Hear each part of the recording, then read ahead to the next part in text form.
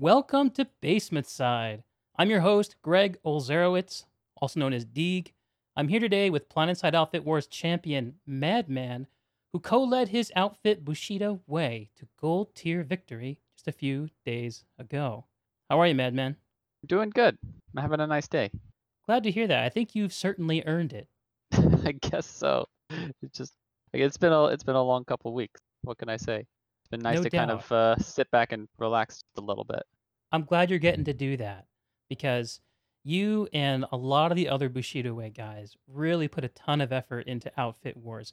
I want to talk to you about your journey all the way through Outfit Wars, back from the early kind of alpha testing stuff, all the way up through Bastion, War Assets, qualification, and of course the contest itself. Um, and in addition to that, we're going to talk about just generally how successful was Escalation and Outfit Wars. What's the kind of hardcore or casual split? What's the approach that different folks are taking to it? How's the community reacting? And of course, where we go from here. Um, so without further ado, let's jump into it. Man, why don't you tell us a little bit about who you are and a little bit about how you came to Bushido Way and what Bushido Way is about. Me, I'm just a regular dude. I like to think, but I spend most of my days in my life as a full-time programmer. I write mostly a lot of Python, and I tend to spend quite a bit of my time as a cloud admin as well. Uh huh. So it's just that's just life in a day-to-day kind of thing. So, but no. So Bushido Way, it started off. But so Defensive Shades, he started the outfit, and he started it on TR because that's kind of his home calling. And there was roughly about, I think he roughly had about 6 to 12 guys that he got to join it. I think it was a little bit closer to the smaller side of that number. And he was looking to grow his outfit into, a point holding outfit. And And that was Joke, right? no, that was before. That Oh. was before B-Way. So no, Joke was something that started in 2015, I believe, maybe 2014. I think it was 2015. It Uh ran huh. for about a year under his influence, and then he went to college. And then he spent 4 years in college before coming back to PlanetSide. Gotcha. And so he came back, thought about running with the existing Joke, and then but the outfit um, culture was not the right setting anymore for what he was trying to cultivate. So he set off and started Bushido Way with the intent of making a infantry focused Bushido style. And back then that meant, the only thing you got was your Orion and your medkits, and that's it. Honorable combat. Yeah, honorable combat, right? Right. You're allowed a little bit of movement. You're allowed to use your knife, your decimator, but no maxes, no bolters. No Just it was you shotguns. were Very no important. shotguns. Very important. Yeah. And which is kind of ironic, which I'm sure I'll talk about in a minute here. Uh huh. Um, uh, and uh, and yeah, so that was the foundation of this new little outfit he had started up. And I mean, as always with Planetside, honestly, it takes a certain type of leader, and it takes a little bit of a critical mass to kind of like grow an outfit. So, um, what so what he did is he did what you do. You go and maybe look for people that are unhappy in other outfits, and maybe even look into an outfit merge. So I remember he was looking around trying to find players, and I ran casual ops with Moral Hazard, and we probably got about 2 squads on a good day. Uh huh. And I did about 3 times a week, and I ran ops for those guys for about 2 years or so. But anyways, so the deal was is How big I'm was kind Moral of Hazard at this time? we had roughly, there was probably 120 odd players that were in the outfit. It was still kind of a smaller midfit. Um, it was well known because it kind of has its legacy back to a combination of the old Angel Company, the Night Ravens, and then there's some lore in history how those two kind of merged together. And then there was 9D and Angle Company, and then there was Bloods Angels, which is SNGU, and then The well, actually I might have those. ever-evolving I had those. outfit landscape of PlanetSide. Yeah, it really goes far back, and you know what's funny? Even before all this, I ran an outfit in 2013 called uh, MDNS. So it was my outfit. I built it back then. It got to roughly about 150 people strong. Um, and yeah, it was called the Keepers of Madness. Such a Uh-huh. I have a knack With for Madman at its grabbing the head. cringe names. Yeah, Madman in yeah. my Well, it head, makes you know. sense. Yep. And so yeah, it was kind of it was that was a good outfit. We had a lot of fun. It was in its heyday. It probably was at 3 squads max. Um, it was a lot. It was again. It was just a lot of fun. And I remember I took I think back then, and as always, any one man outfit where somebody say take where a leader takes a little bit of a vacation for various reasons, whether it's real life, which was my case. I had a, something drastic changed, and I was like dead in the water to these guys because I just simply couldn't play at all. And I Sure. remember 9 months later, I finally got back to it, and it was dead because nobody was there to keep it alive. Yeah. And that's just the way it works. So this outfit that I put 2 or 3 years of blood, sweat, and tears into fell apart because organizationally it was weak, right? When you have a single point of focus. Right. So that that was something that kind of got remedied in HCD because it had 13 of me, right? So Uh-huh. HCD was a larger group, and it was, I mean, they were all good friends of mine. Some from past days, and some more recent, and a lot of them I still play with today. Uh, One of them quite well, Rug Cutter. Right. So Yeah, we're good uh, friends. exactly. So I mean, yeah, it's kind of like, HCD had its own problems, like when you're leading by quorum, but what it never lacked was a constant. Like, it always had a constant leadership, uh, presence. And if anything, kind of spelled like a little bit of the minimizing of that outfit was simply just PlanetSide 2 kind of shrinking for a while there. Yeah. Right? This game struggled for a good bit, and it kind of really toned us down there. But I mean, not to get into that topic too deeply, but Yeah, it's a big um, topic for sure. it's a big topic. So, anyway, eventually HZD and Shades collided. How did Yep. that happen? So I can't remember the exact occurrence, but it was something along the lines of, "Hey, I'm a casual leader, and Shades, I remember fighting you back when you started Joke, and I remember how impressive it was." So, and I was like, a bunch of my guys want to play competitively and more seriously, but I can't do that. I just don't have the mental discipline to really kind of house all of those call outs specifically, to have all that training in place. Like, I can get close, but I just can't get quite all the way there while kind of having fun at the same time. Right. So I get about 80% of the way there. I get serious, but then I chill out. So anyway, so the deal is, so my deal was with him at first was like, I don't want to come run an outfit with you. Um, and I'm not going to give you stake in mine. So here's what we'll do. We'll just share players, right? Your players will come to my side for my ops, and Uh-huh. my players will go to your side for your ops.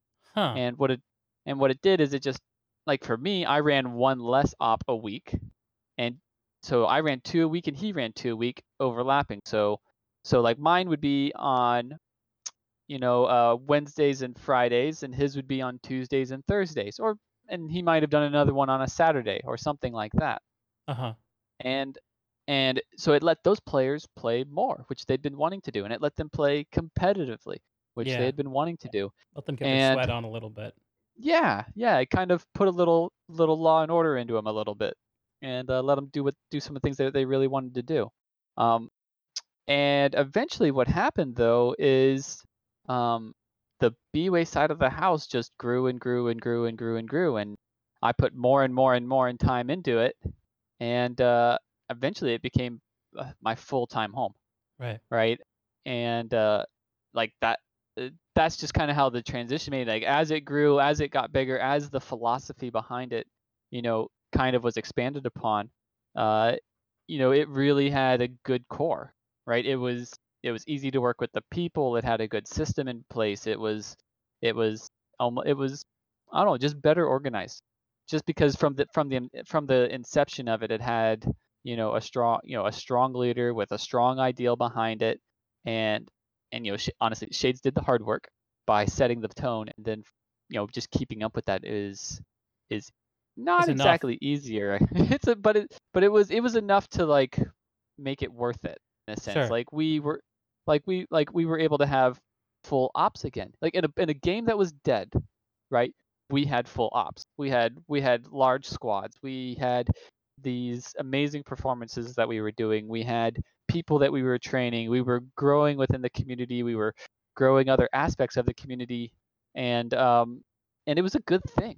And I couldn't not help it per Right. se. Like Bushido Way is something that just draws you in. Yeah, when I approached you guys, and full disclosure to everyone who doesn't know, I'm a part of the B-Way University. I've enrolled, um, and so I have had the chance to be embedded with you guys starting back from summer last year. And when I came, the kind of vibe that I got about Bushido Way, about B-Way, Bonu on Emerald, is it was kind of like a monastery, like holding on to the last final lost scrolls of knowledge during the dark ages of PlanetSide. That's kind of what it felt like to me. And Uh, I don't know if you think that makes any sense, but that's the vibe I always had back then, and now with escalation coming through, it's really gotten bigger. But yeah, I mean, you're not wrong about some of that stuff. Um, so a great example is I there's a lot of things that I learned even after being like a 4 or 5 year old player. Some of like even the most basic one, just simple peeker's advantage. I right, remember like I understood like concepts of client side and positioning and all of that stuff, but at the same time, like these guys, it had become a science for them, right? They were like they had it down to a core. They're like, this is exactly how it works, and this is exactly how you use the game mechanics to their fullest, and really kind of set yourself up for success. sure, And it was pretty impressive. And I mean, I honestly I had a lot of fun. I had a lot of fun and being competitive and playing competitive in a somewhat you know side like semi-casual, semi-competitive game. sure. So in a way, Bushido Way was really perhaps well poised when the first hints of outfit wars started percolating through. The idea Mm. of an organized competition, um, perhaps more well suited to the task than many other PlanetSide outfits who have been, kind of having they've been logging in every day, but PlanetSide for a while has been, I think, hard for outfits to get excited about. And a lot of people, it seems like to me, are scrambling to get back into an older, more I'm not sure what the right way to put it would be, but It'd be a mindset. yeah, there was a time where there was a mindset of PlanetSide where like this is a big game that could get bigger. Let's take it seriously and see how far we can push it. And I think a lot of people gave up on that challenge, and in a way, Bushido Way kind of kept the fires burning, and we're ready to hit on this. But that didn't mean it was going to be easy. Um, I'm curious now. So eventually, Moral Hazard, Bushido Way kind of merged together. I know that there's still some independent stuff going on there, but I don't really want to get bogged down in that too much. What I want to talk about is this January when Bushido Way got approached by community members to start testing something called Outfit Wars. At the time, no one knew what it was. How did that look? Uh, how did it look? You meaning like how did they approach us, Yeah, how did or that like go? What was the how did Outfit? process? Um, well, we had somebody that is a longtime content creator and a member of the outfit um, come to us, and he basically was like, "You guys are kind of bred and built for what this looks like it should be." So, so I basi- I so I this is him talking. me paraphrasing what he was saying. He's like, so basically, I signed you up, and Uh-huh. with your consent, of course. And I basically said like, I know exactly who to bring to this, and it's you guys. So let's do it. And what was interesting, it was there was basically, and it's funny. The developers said about it honestly afterwards is it was a gentleman's agreement. There was a gentleman's agreement, Right. no NDAs in place. There was a gentleman's agreement to keep our lips shut about it, and it worked really well, far better than any other NDA that they'd forcefully tried to put out there, and it was kind of it was kind of nice. Anyways, so I remember we got in, we did testing, uh, we did have our fair share of complaints to the devs about how they did their tests. Um, it cashed in on a lot of um, spouse tickets, if you know what I mean. A lot of personal Yes, life, a lot of personal life tickets, I know what you mean. and yeah, so like people, because we would get like 6 and 8 hour notifications, maybe 24 hours at best for the first couple, and that I mean that did the slide. We gave them the appropriate feedback, and they were nice enough to give us some 72-hour notices after that. But so I mean, but not a lot of people understand, I think, the fact of the difference between live play, something that's polished, and pre-alpha development grade play. That's a totally different monster, and it wears on. Um, it's and especially when you're manhandling a group of 48 players and you give them two things. They're like not now you not they're not just playing anymore. Now you're asking them to think. You're asking them to provide feedback. You're asking them to take extra time out of their days for all of this stuff. I mean, it's so like the process of providing all of this feedback and coordinating 48 people to do it, um, very very labor intensive. Right. Very labor intensive. It was a lot of work, and we felt that with that. But but the but at the same time, we were kind of excited about simply being able to talk to the devs, honestly. Like, Right. as silly as that sounds, there was such a like a we were so starved. We were like the entire player base felt so starved of dev communication at the time that it was almost like all of the players were like they were hungry. They were Yeah. hungry to get in there and just to be heard. Water in the And desert. Yeah. yeah, exactly. And people really just kind of ran for that. And so yeah, the first week and a half, people were strong. They cashed in every ticket they had to be a part of it.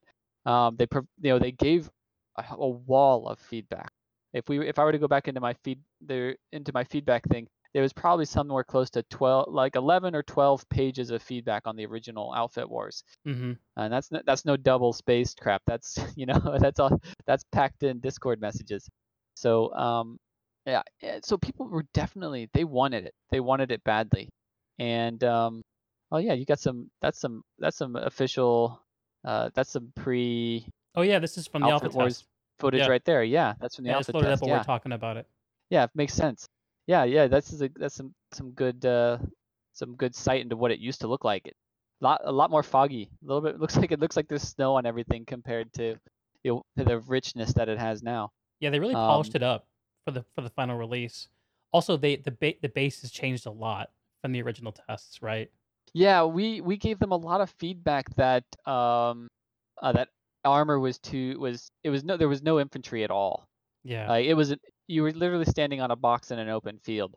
So, I mean, and unfortunately, as much as we wanted, vehicles, as much as we wanted vehicles to be a part of it, we really just you can't get rid of the infantry at all. Like, just having no infantry was kind of a game breaker for him, and it just made us not interested. Right. At least that's for us, right? We're infantry. Bases are taken by infantry, not by vehicles. At least that's the Yeah. motto. That's part of Um, the Bushido way. yes. Infantry focus. Yeah, Yeah, makes yeah, sense. there's a base right there. And I'm sure other Uh, outfits who were involved, who had more of a vehicle focus, probably had different feedback. maybe. I felt like a lot of the players involved, well, I mean, honestly, 80% of the player base is infantry focused, right? So I'm honestly not too surprised that they really kind of retuned it to have a lot of you know, a lot more of an infantry fluent to it. Um, but yeah, so I mean, the outputs from that, it was a little labor intensive for the testers. After 2 weeks, we were done with our closed testing, and then after that, they opened it up to the public. They let the public kind of see what was going on. Then Right, they got all right, that. They did all of those. They brought in all of those the media to check it out, and yeah, and things went well. People were really excited for it, and a lot of our like the feedback was heard immediately, by the way. Like we submitted our feedback after the first week, and then they had all of the changes posted by the following week.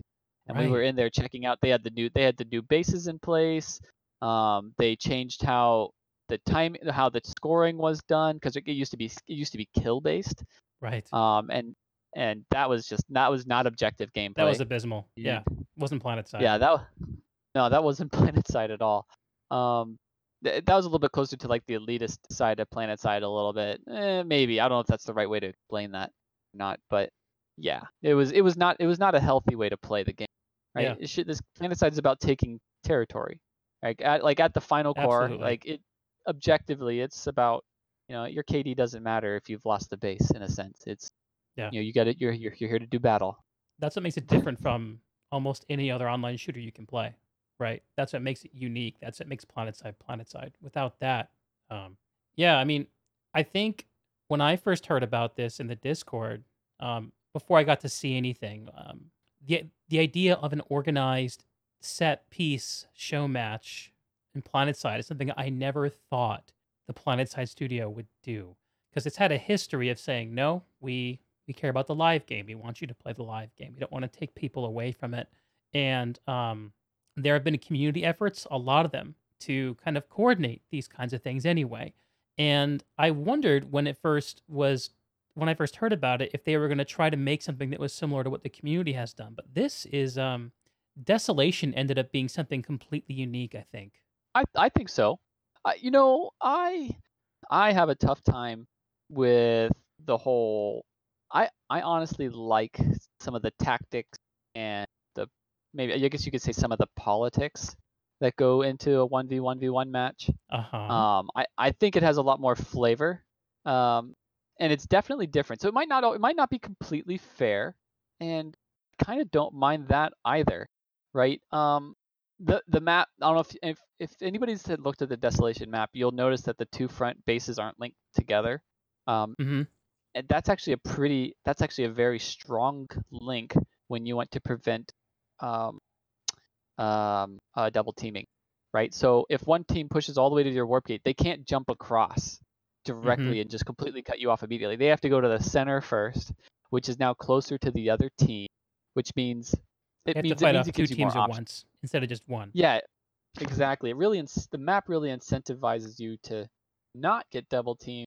It can happen anyways, and there can be two teams with a vendetta, and that they really want to shut you down. And yeah, you can get into some of those cases where some irrational behavior leads to an unfair match.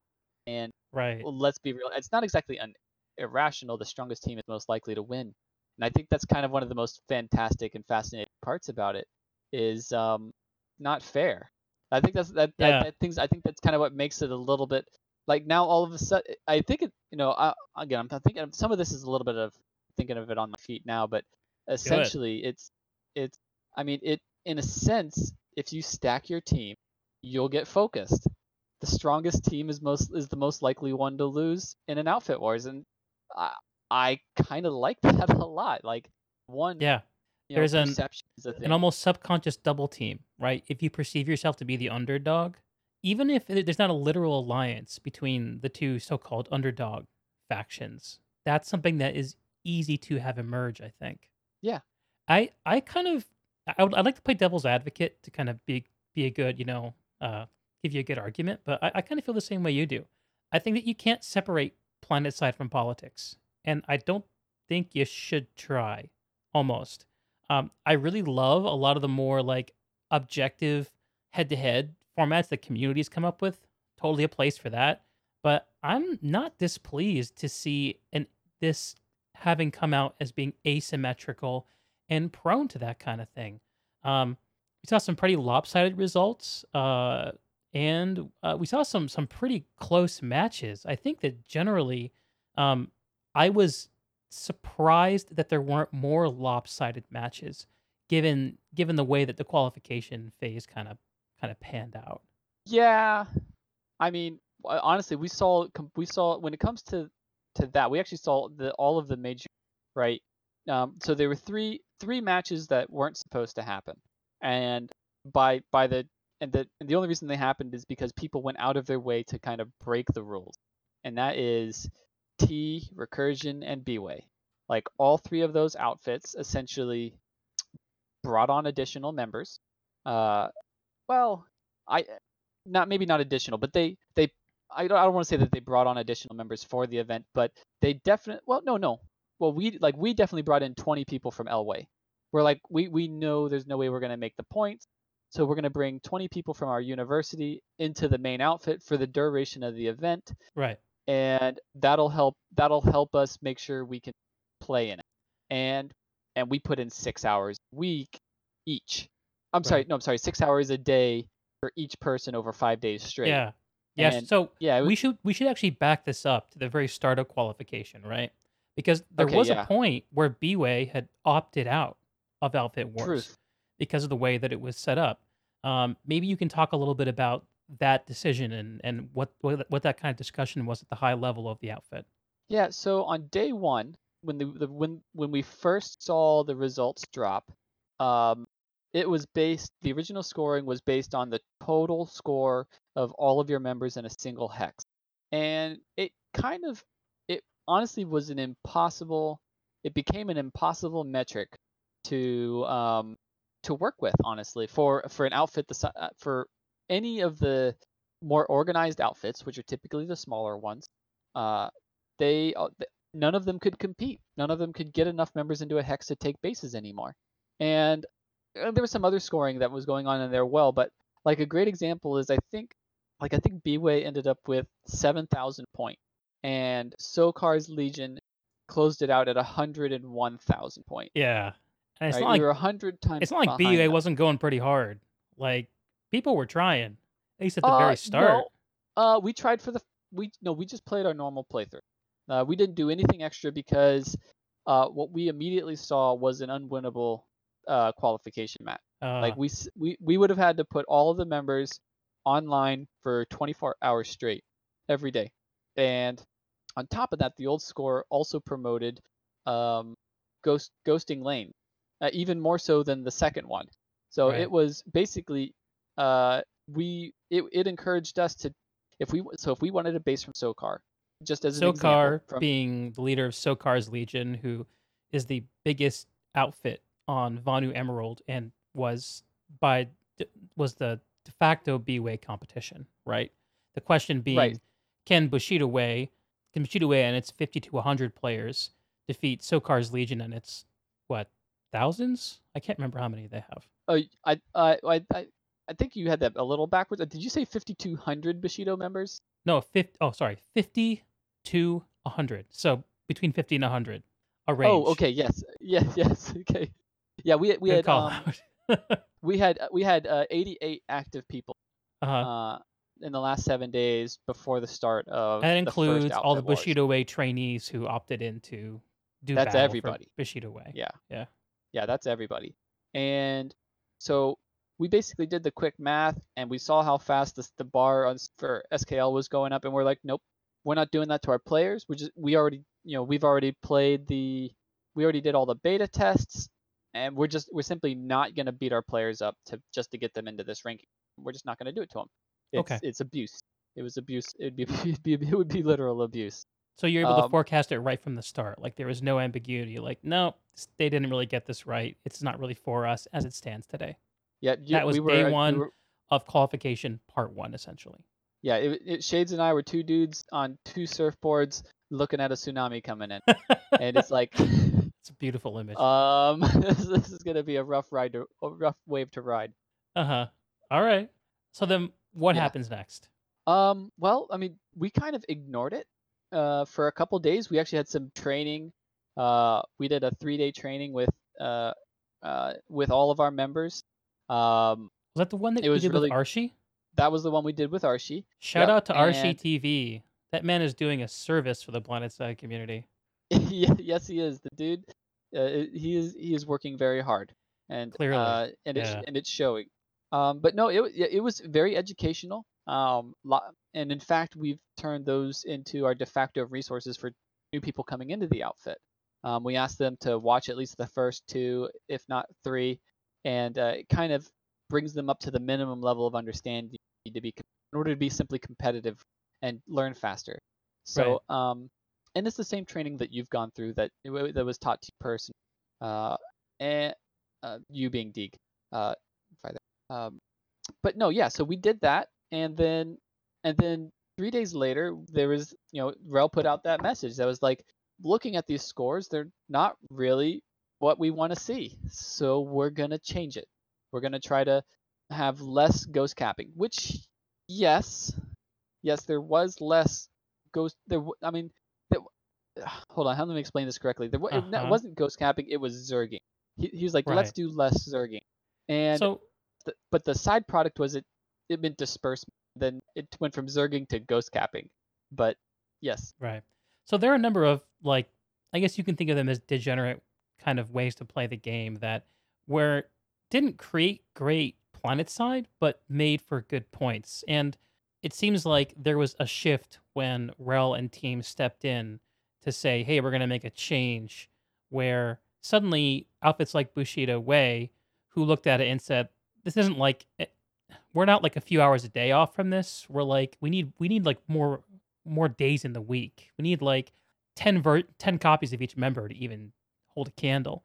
To all of a sudden, after those changes, which I think some of the main things that they did, right, was they made it so that only the top X number of outfit members in a hex contributed to base captures. That was a change.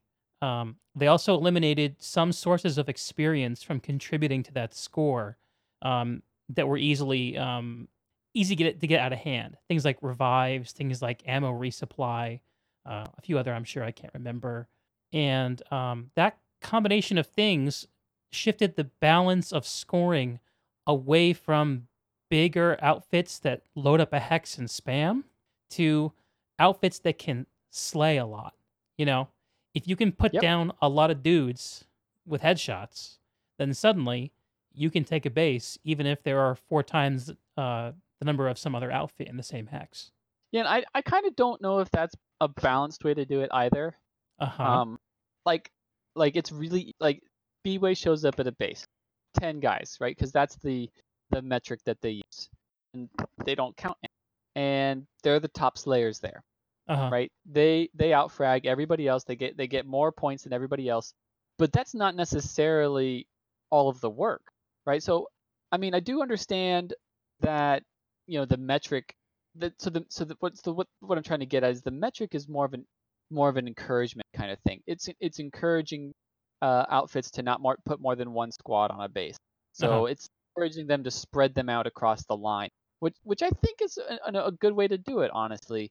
Um, but at the same time, it's not exactly indicative of who's doing the most work at a base. So VC shows up, they've got okay, VCO's not on our side. VCO on purple shows up. They put 2 squads somewhere, and then B-Way shows up. We put 1 squad there, but we'll take, and let's say we outfrag them, we take the base because we've got more kills than their top 10, but they still did 2/3 of the work, Right. right? Or maybe they did half the work and we did half the work, but Putting so bodies down can still be a lot of work.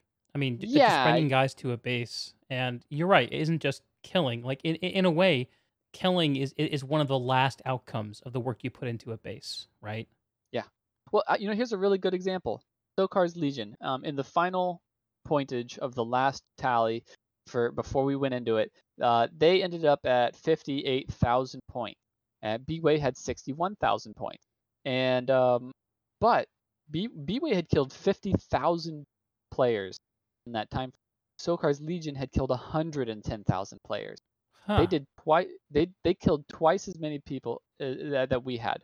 So, Interesting. I right, so didn't know there's that some, number. yeah, there's some metrics like that. So who's really doing all the hard work, Yeah. right? Yeah. Like so, honestly, if you look at it that way, it's kind of like, I don't know, somebody's, you're it's almost like you're riding on some coattails in some ways. So I mean, not to take away from my guys, they worked freaking hard, without a doubt. They put in an obscene amount of time and effort and play to Yeah, get into so this. But it was like a 5-day I'm just, blitz, and over the course of the yep, 5 days, I think that you guys, the leadership, passed out, like, TeamSpeak badges to people who put in more than 24 hours, more than 48 hours, and more than 72 fucking hours into we that had, into that yeah, we that had blitz. 3 people. Yeah, we had 3 people that put 72 hours in 5 days. It's I just can't insane. even imagine, bro. I mean, they were dedicated. They wanted this. And all right, so let's talk about this a little bit. So when Yeah, we had an outfit meeting, right? And we're like, we have an opportunity, a very small opportunity, to, if we start basically tomorrow, we could possibly participate in Outfit Wars, and we might be able to do it. We might be able to pull it off. Um, and we were upfront with them, like, you guys will never stop playing for the next 5 days. Like, all of your spare time, it'll be 100% PlanetSide. that's right. And the vote came back like 47, and with 3 outfit leaders voting no, Yeah. because they knew Yeah, I knew think the you guys toll did it that would take. wrong. you know, I voted, whatever. Uh, I was ready. I was ready for the battle.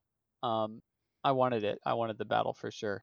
But yeah, the stress it takes on the players is pretty high.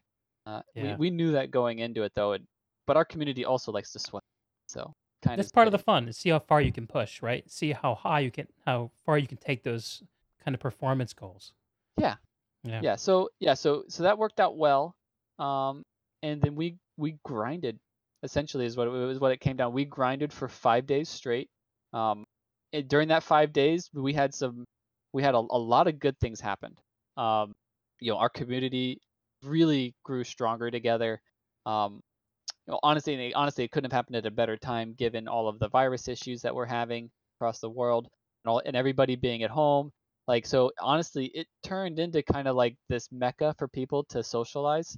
Yeah. And even during the middle of the day, like, we had lunch crews running. Right. People would be taking their lunches at home. They'd be logging off of work, and they'd be logging on to PlanetSide for an hour, stuffing their faces with sandwiches, and just getting out there. We had 2 squads running, 24 people playing over their lunch period every single day for an hour.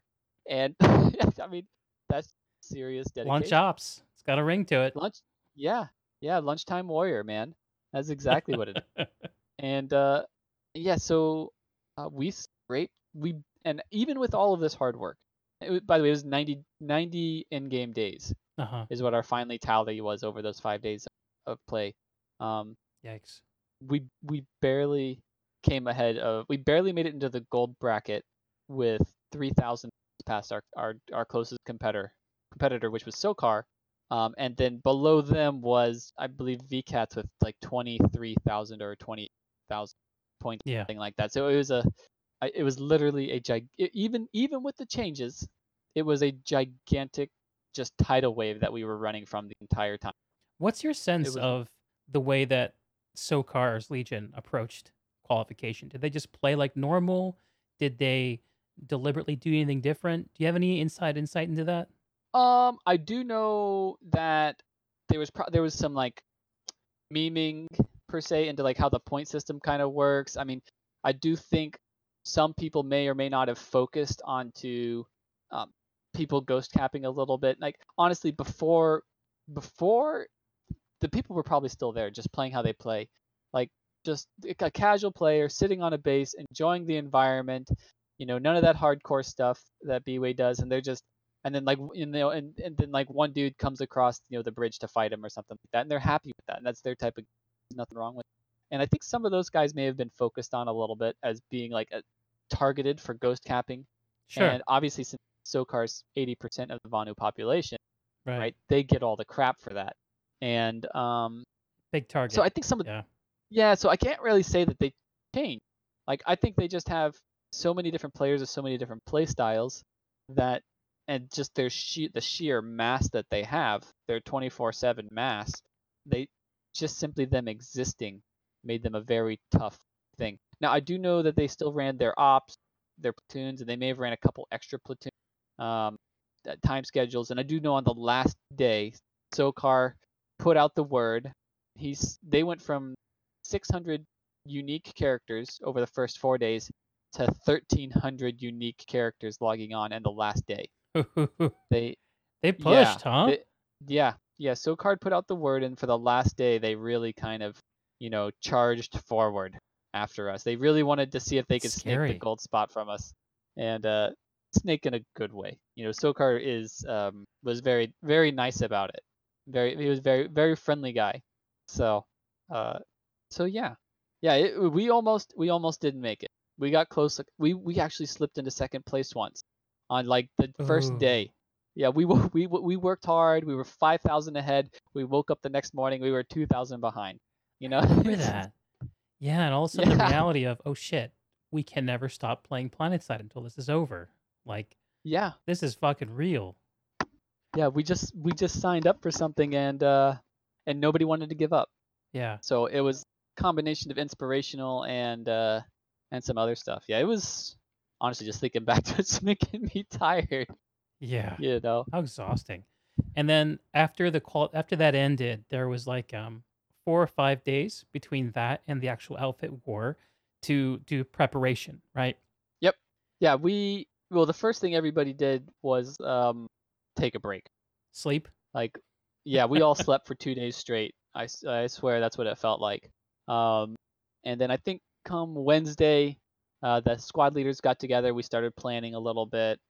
We hopped on Desolation to kind of look around a little bit, which was tough considering they were doing testing and they kept kicking us off. So the first time we got on was maybe for 10 minutes, and that's all the exposure we got. And then we were able to get the whole outfit on to do a little bit of infantry in one of the donuts because we wanted them to kind of get the feel of what the donuts felt like.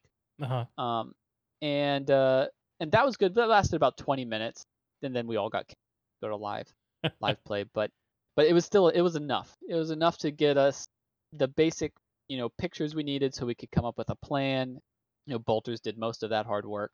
Yeah. And So IV6 and then Bolters, the force commander of Bushido Way, yep. actually that's a name that hasn't come up yet, but he's the actual mastermind behind the victory, right? Yes, I think it is safe to say that he is the guy that engineered our victory.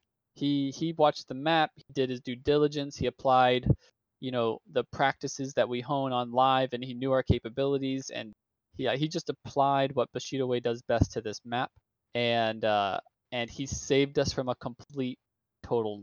We almost Yeah. didn't. So I was part of the reserve crew playing on live. So I think one of the more interesting aspects of this outfit war is there's actually it's a little bit of a porous layer between the actual people playing the outfit war on Desolation doing the show match and everyone else playing on, Esamir, Indar, Emerish, whatever. In that resources in the form of outfit resources are still flowing from live back to the outfit in Hey, Desolation. Is that how it hey, works? real quick. Yeah. Yeah, hold on, real quick. In this clip here, Thogar Yeah. here had just desynced. His internet went to crap. So the first thing we had was Thogar here. His internet exploded. So any moment now, you're gonna watch him drop underneath the map and start teleporting around. He literally was just, and Oh, he there has the it clip. is.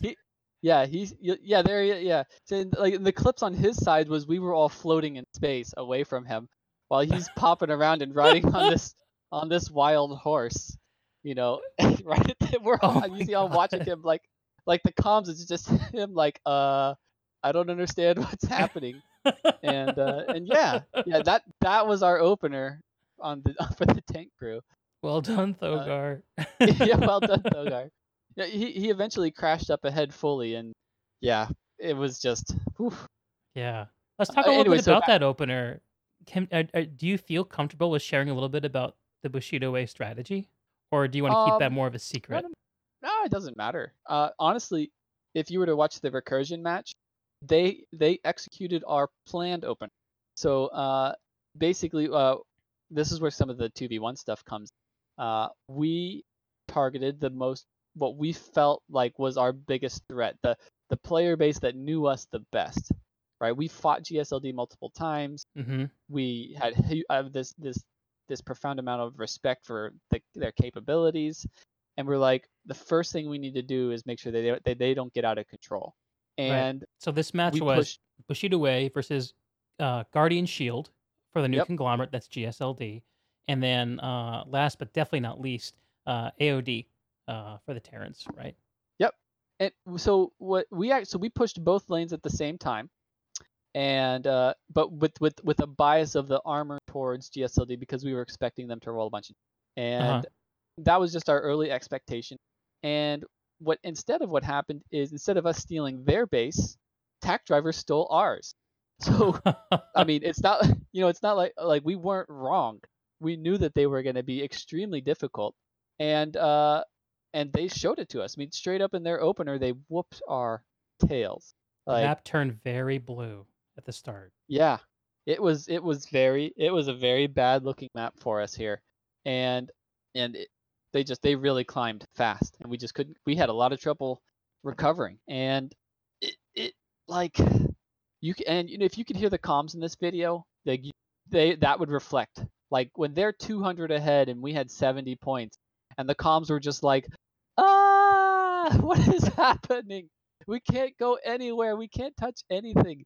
We're losing the whole front. What are we gonna do? And Uh huh. you know, it just it just it showed. But we still kept our cool within reason, but it Mm-hmm. definitely showed that how our our ineffectiveness was kind of biting us, and or something. Whatever our plan failed. So Right. So then plan failed. You had to adapt. we did. We did. So part of that was the infantry team taking the time to recover. So so what happened is we went back, we focused it on our home front bases, we resecured those, and then we pushed up again.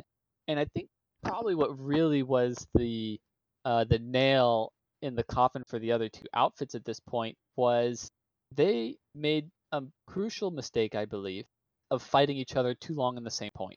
And this is the type of mistake that kind of happens for people that play a multi-lane smash. So what'll happen is they don't play the timers, and instead they get themselves into a long protracted fight. Right. Um, and and that's what happened. And it was maybe only a couple minutes, but that's all you need with it. So on this particular map, within 4 minutes, you can take 6 bases, and that is a fantastic difference, Yeah, the map right? can You move a take your lot if you're ex- moving around it well. exactly. And that's probably the scariest part about Desolation, just how fast that kind of the tables can. Uh huh. And so there was two things that happened. First, we gained supreme air dominance. Our air squad was outrageously powerful. Um, these guys have been playing with us for over a year, and they they all fly a lot. Like, it's what they do. Yeah, this is numbers here, Yep. and it is, yeah, and they're a powerful force to be reckoned with. But so them up in the top, and then they basically started denying air logistics for these other factions by basically keeping all of their air and their warp gates. It was simply due to good coordination and talent, is all these guys had. They didn't get much support from the ground troops. That said, Yeah. the other factions didn't roll out any tanks, so there was no. That's kind of an interesting little. Maybe if there was some more armor play, could have played a little bit of a difference. I would argue that, it if GSLD decided to roll 12 tanks, 12 Skyguards out the front door, the planned effectiveness of our air force probably would have been a little bit, Right. It not would have been saying hard the countered a pilots little couldn't. bit. Yeah, they wouldn't have had anything to shoot, per Uh se. huh. I mean, Uh sure, huh. they could have changed over to different kits, switched over to air to ground stuff. They probably still could have been very effective, but maybe not, this grossly effective. They were good. They were well within their element where they performed the best. It was a bit of So a surprise, wasn't it, to not see Guardian Shield roll out a bunch of vehicles? That's kind of what that's one of their strengths, I think. yeah, yeah, I think they were going for a surprise tactic in Uh their huh. opener, and and that worked very well. They distracted us. Our Air Force got tied up. We let a bunch of stuff slip through. They stole 4 bases right at the very beginning of the match. Um, their opener was fantastic. Where they probably missed is they probably failed to um, adapt to our strong Air Force, Uh-huh. right? So if they would have adapted and done something a little bit different, it probably would have been a little bit of a different story. Uh-huh. Um, and yeah, I mean, again, everything's hindsight 20, right? Naturally. We had the air, we had armor out in the field, so I could see their commander going, well, you're asking me to basically take an entire squad or two that's been solely practicing air the last 2 days and now move them into armor where they're not set up for it, they're not prepped for it. Right. Like, if you were to consider that from the B-way side, like our internal preparation for our players was, we every single squad practiced at least 2 hours a day, starting from uh, starting from Thursday until Sunday, right before the match, Uh-huh. right? It was Sunday, right? I think Saturday. so. It was Saturday. Okay, well, so yeah, I know my armor squad. We practiced Thursday, Friday, and Saturday morning, Uh-huh. and we spent probably 4 hours the first going through roles, going through responsibilities, getting us organized, doing some live play, getting all of our kits set up, and then doing the then we my squad was a flex squad, so we did the same thing for infantry as well. Uh-huh. Uh-huh.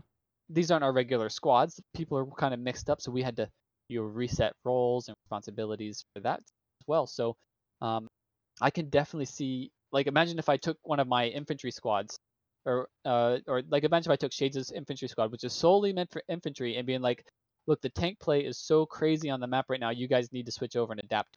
A bunch Yeah. of guys that hadn't inserted anything, Yep. or And in a format like it. that prioritizes speed, that's death. Yeah, yeah, I see totally absolutely. the point you're making.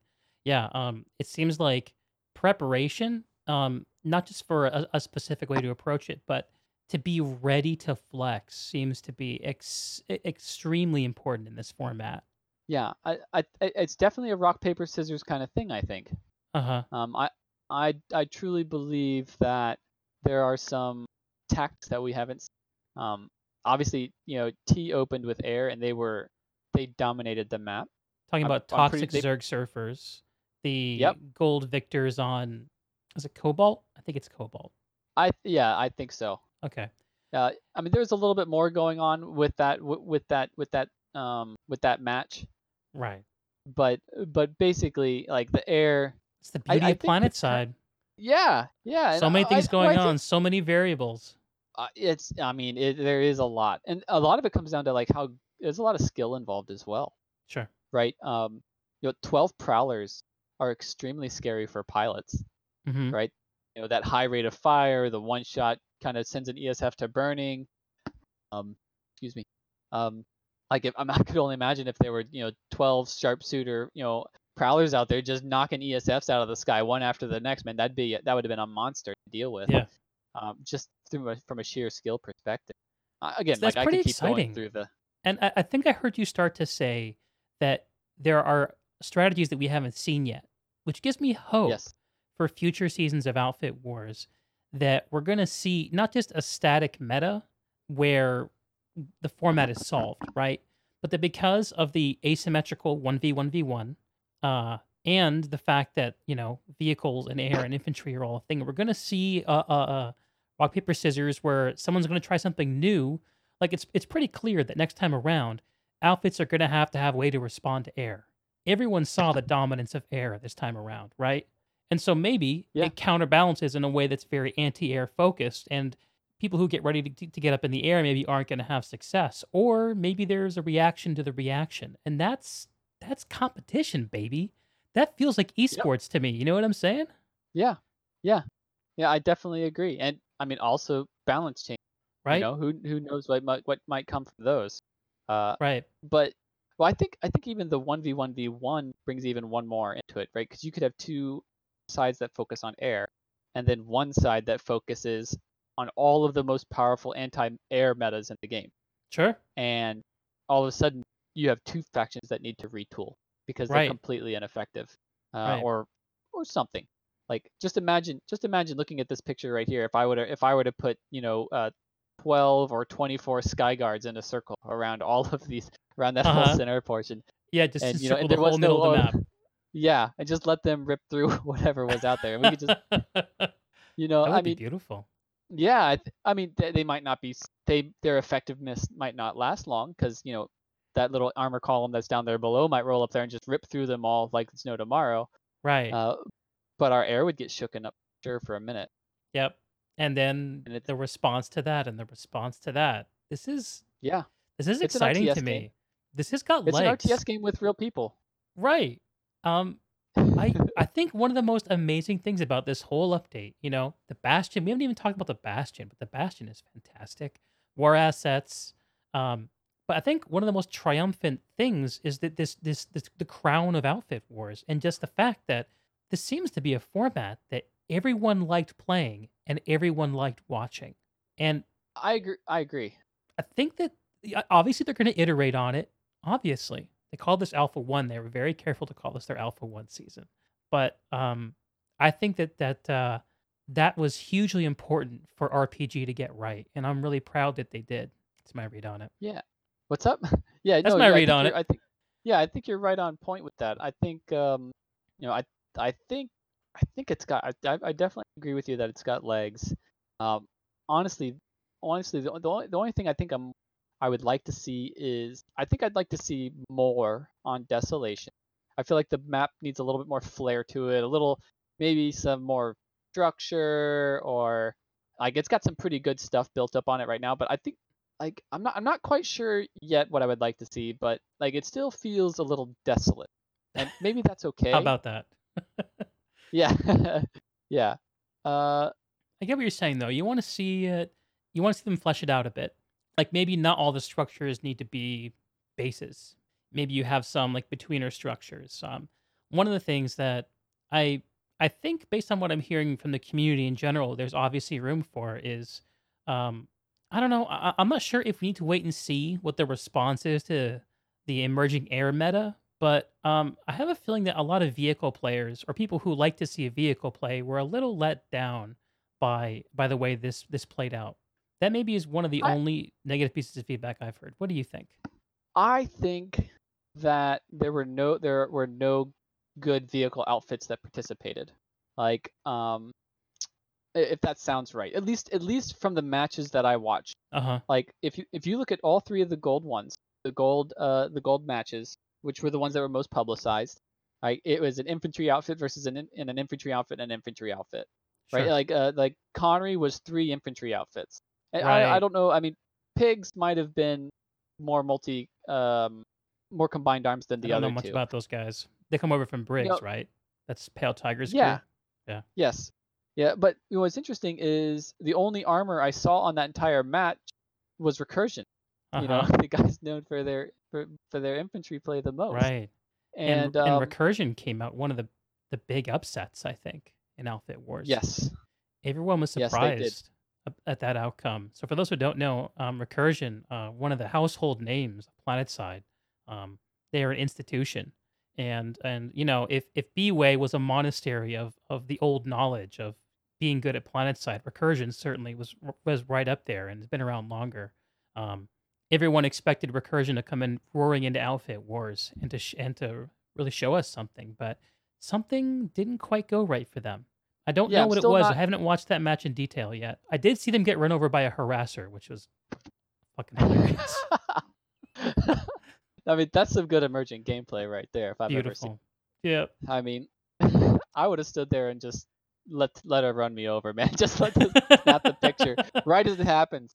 Like that would have been Harasser great. roof meta next season, boys. Yeah, yeah. Well, it would have been great if I would have had like the feed of her running me over, and then I would have sent it to her so she could like post that clip out with it. Just side by Exactly. side, getting run over, the cam of you getting ran over, and then you getting ran over. Just the trifecta would have looked pretty cool. I mean, that was a gold moment in that match for sure. But I would like to see this match actually done, with an outfit that prides themselves in armor. Um, Can you like call anyone out? Who would you like to see step up? I mean, unfortunately, there's no big outfits that do armor. that's a tough one. Like, um, the smaller outfits, I mean, FedEx would be the most notable one on Emerald for being Right. good with their armor play. Um, TG, they get out there, they do it for fun. But there's no real counters to these guys out in live play. Um, Sokar sometimes runs a gigantic Zerg ball of Sunderers. That doesn't really count. But they Looks have a cool lot of though. fun doing it, so it looks cool and it's fun. So I mean, Yeah. there's not they're not doing anything wrong. But hold on, my dog's bell. Give me a second. Uh, No problem. there you go. I fixed that. Um, I hear what you're saying, and maybe this is a qualification problem. Are armor outfits in a good spot to qualify for outfit wars? And maybe that kind of leads into a larger discussion about. It's quite clear that in all this, if outfit wars, the war itself is the best thing that came out of this. The worst thing is obviously the qualification phase. I oh, think without a doubt, that's got that to that hurt. change somehow. Yeah, that whole thing that hurt people's souls. So that was just I that was heard tough. one B-Way player have basically an existential meltdown on TeamSpeak after it was over. I was like, Oh, yeah. Who was people were that? hurting. Oh, I'm not gonna call him out. Come on, Okay, okay, I'll tell you afterwards. Uh, okay. Yeah, yeah, yeah, yeah, yeah. I do remember one person posted in our Discord that basically said, uh, I've been playing this game so much that I had just woke up from a nightmare where Sokar was 2,000 points ahead of us oh no, again. Yeah, the worlds it bleed was really together. yeah, it was really a, a terrifying thing. So how So does this get fixed? What do you think? ah, Well, first off, honestly, what's wrong with it? It obviously just totaling points over a multiple day period is not feasible because humans aren't constructed to play for 5 days straight. I simply think that it uh, just not be allowed. I think the 80% solution to this is by locking the points to only being collected during a server's prime. Sure. I think that's the easiest way to step into it. So and only have it make it a 5 day max, so Yeah. that people know that they're participating. And the other thing I would do is I would put a minimum population on on a particular map. Like if there aren't at least 600 people playing on a map, qualify it for Oh. right.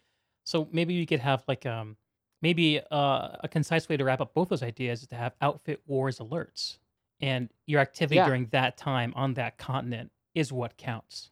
I think that would be a pretty good one. Um, I think probably a better idea, or it's a slightly tuned version of it, would be to make these alerts uh, at the same time every day, Uh huh. right? Make it so that people log in and they know it exactly. They know that at 6 o'clock, 8 o'clock, 10 o'clock, a 60 or 90 minute alert's gonna kick off, and that's where you get your And it's point. game time. Yep. And it's game time, and there's 30 minutes in between each one, so people can log off and take a break, Sure. right? And then they can log back on, and then yeah, sure, you might get people playing 4.5 hours a day, competing all three, but that's not 6, that's not 15, like Yeah. we've had some people doing. Yes. You know, it was the way it was before was toxic by far. So Totally. uh, I think those two changes would be enough, honestly, to really kind of balance it out. And by keeping it on the active server during an alert specifically tailored for it, I think that gives you good fights also. Whereas before, before it really encouraged the ghost cap, it really encouraged point exploitation. Uh huh. Um, yeah, then it becomes how do I push the front line during prime Right. time? And the other thing I would do is I wouldn't lock. I'd do a better job sharing the level of effort done. I think. How so? I think I would do something like almost like a top three for a base cap or something like that, or or bucket the score out Are you talking about the some problem of way. outfit ownership? The fact that only one outfit wins a base? Yeah, it really does share the efforts amongst the other outfits that are there. Yeah. Um, It's a winner take all format. So during the qualification phases we had it, I think, and you correct me if I'm wrong, Madman, but I think that um, kills and points you contributed to a base capture totaled up for your outfit whether you won or not. But the thing that winning gets you is it gets you the points per tick as your Yes. faction retains ownership of that base with your outfit's name on it. And that Yes. adds up. And it creates some mildly degenerate play where maybe if you see your competition owning a base and it's getting attacked, you don't jump in. You kind of hope that it gets taken by the other faction so that you can jump in and then put your name on it, right? Yeah, it encourages the behavior. Like, we actively had to dismiss the in-game game mechanics to go defend a friend's base, a friendly Uh-huh. outfit's base. Um, it was just it was highly discouraging of any other activity, Yeah. and honestly, it made for a bunch of bad politics, bad gameplay. It put a bunch of bad will into the community in between outfits. Right. Um, yeah, there's just a lot of nasty stuff that came from it. I hope that Yeah. part just next. So split ownership or maybe an end to ownership. I don't know. Um, Oh, I think somebody that defends your base should get rewarded with your points for a certain ticks, something like that. sure. So Or n- not just the problem of the initial capture of going from red to purple or whatever the case is, but also um, if you come in and jump in and defend a base that's held by someone right now on live, if you do that, if you make a heroic effort to defend a base that has another guild, not guild scary, another outfit's name on it, when you win and push the hordes off, that outfit retains that old outfit's name, whether or not they were there for the defense. what I really liked what you said a minute ago. I really liked you said when you said expiration.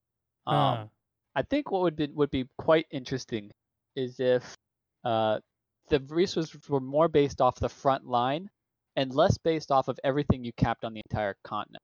uh-huh. So maybe, maybe what you do is, you basically say something along the lines of this base, BUA's got half the points, SKL's got half the points.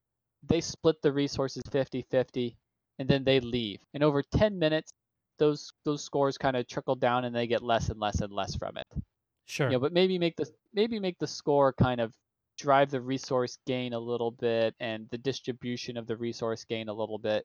And I mean, keep it the way the score is now, but this way, if somebody shows up and defends the base and they generate a bunch of score there, then all of a sudden they start collecting a selected portion of the resources generated just for their time of being there.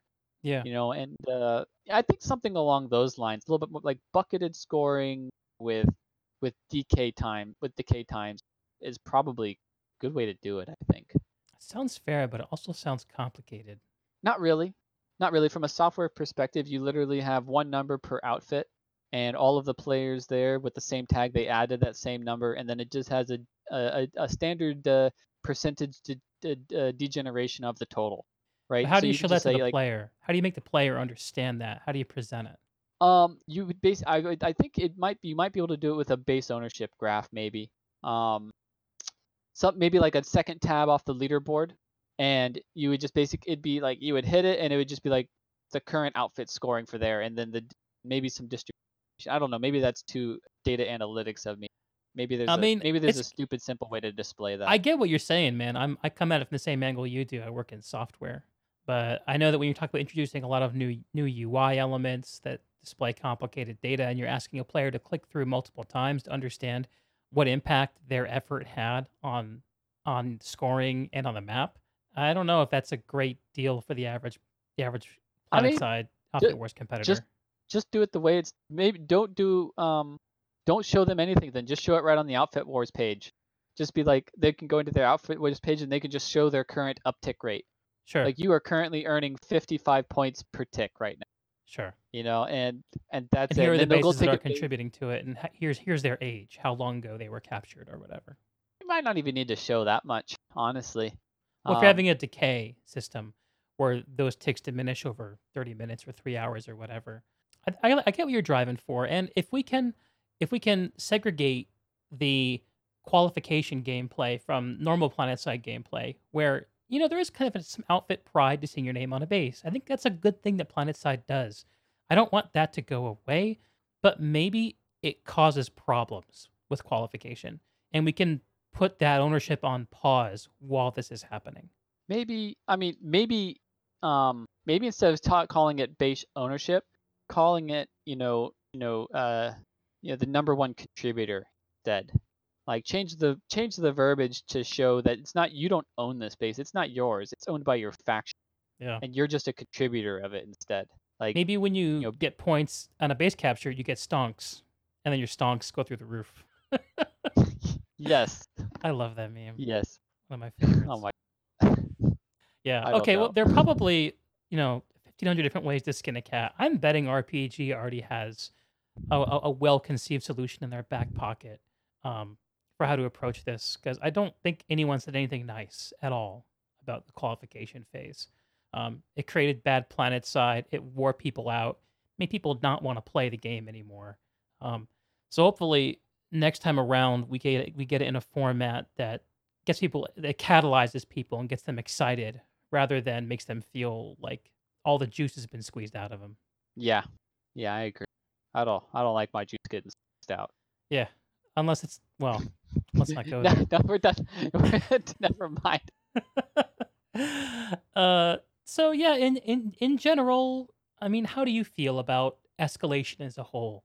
How has escalation gone for Rogue Planet games and PlanetSide? Um, I'd say it went pretty dang well. Um, I would definitely say that it's got some room to grow. I think it's got some pretty good legs. I think the current developer group kind of they've had the best handle on their community that they've had since 4 years ago at least. Agreed. Um, honestly, I love the fact that Andy puts out a post every week right now, or Yeah, twice a week, or 3 times. That is the healthiest thing, especially when you have games like Star Citizen with how much. Well, they have a lot of other bad press, but what they do have is their developers are out there just dumping information. Like you can't help but just show up and just gobble it all up, yeah, right? If anything, players love more than anything is just talking to the developers of the game they're most passionate about, right. right? What's next? What can we do about it? Maybe my idea is a good idea. It builds passion, and they really like that engagement. So I think the dev team is finally operating under a sustainable model, right? If they can keep the players engaged, if they can keep this content coming, um, I think they're set up for a good future. Uh, they definitely brought a dead game back alive with a lot of good press, and when was the last time you saw over 100 viewers on a Twitch stream for Daybreak? And before Construction, this, maybe. yeah, maybe, but not even really, right? I don't Outfit remember. Wars, they had like 2,300 people, Yeah, 2,500 people watching their main stream for Outfit Wars release day, yeah, and it was impressive, right? And absolutely. then hitting 15,000 total concurrent players at one time, again impressive. So all I say is DBG, ride the wave, fix the pain points, polish, and then focus on what's. There it is. You heard it from Madman, co-leader of Bushido Way. I think it's a good place to end it, my friend. Anything else you Yeah. you want to add? Uh, nothing more than I'm really thankful for my community. They're the only thing that keeps me going, right? Without all those good people, just kind of just being good people. I definitely wouldn't put in the effort that I put in. So thank you. There it is. Okay. Now, I know, Madman, you're not really much of a social media type, but is there anything you want to promote? How can people find Bushido Way if they're interested in learning more about it? That would be our Discord, and that is most likely the best way. Okay. By using a Discord. Okay, I will drop a link to the Discord here in the description. This is going to end up on YouTube and a few other places, so that'll be there. Also, if Okay. you're watching the Twitch VOD, you should see Bushido Way's website, which I think might have a link to the Discord.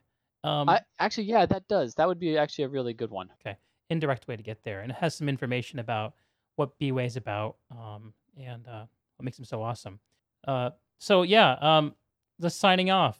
Thanks, Madman. Once again, my name is Deeg. I'm the host of this basement side, whatever the heck you call this. We do long form conversations about games and gamers, and Planet Side is one of my favorite to talk about. We're on Twitch, YouTube, Spotify, and a few other places. If you just search for Basement Side or my name, Deeg. And that's all we got for All right. tonight. From our basement to yours, Have a good night. Good night.